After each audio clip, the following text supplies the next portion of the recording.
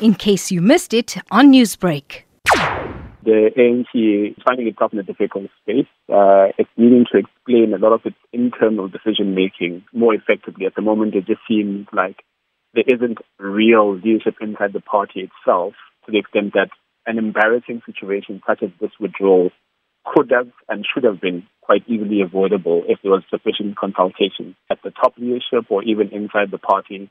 So in the instance that 27 October continues to be the election date, the ANC is in real hot water because of the potential implications insofar as its leadership of certain municipalities and, of course, the wards that it won't even be contesting in. And those are a lot of wards, isn't it? 94 municipalities in total. Across the country. So that's quite significant. And the lack of detail, even at the initial discussion, I think this should have been even something that should have been the country, or at least the ANC membership, should have been aware of at the beginning. There is the potential leadership of certain municipalities at stake. I'm hearing that there are 5 municipalities that they're likely to lose because of the fact that they don't have wards or councillors or candidates in those wards that are going to be able to contest on behalf of the ANC.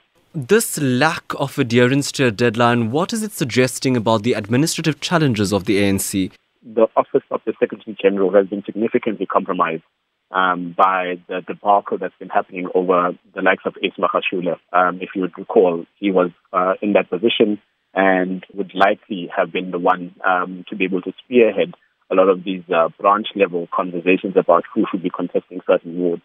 Of course, there are other processes, such as the nature of COVID-19 lockdowns and so forth, but this is not something that's meant to be new for a party that's itself leading government, but also implementing a lot of the policies and guidelines that are related to COVID-19.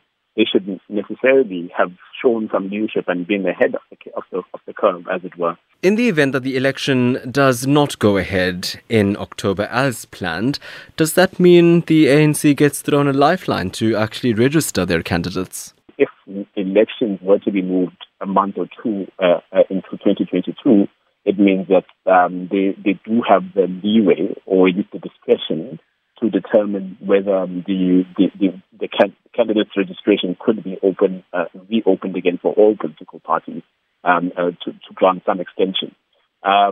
Be mindful also that there's a real chance that in the instance that some of the elections themselves are moved, all political parties could argue that it has internal dynamics or implications on the running of the internal politics or candidacy, because of the various commitments that individuals could and are likely to have post that initial election period.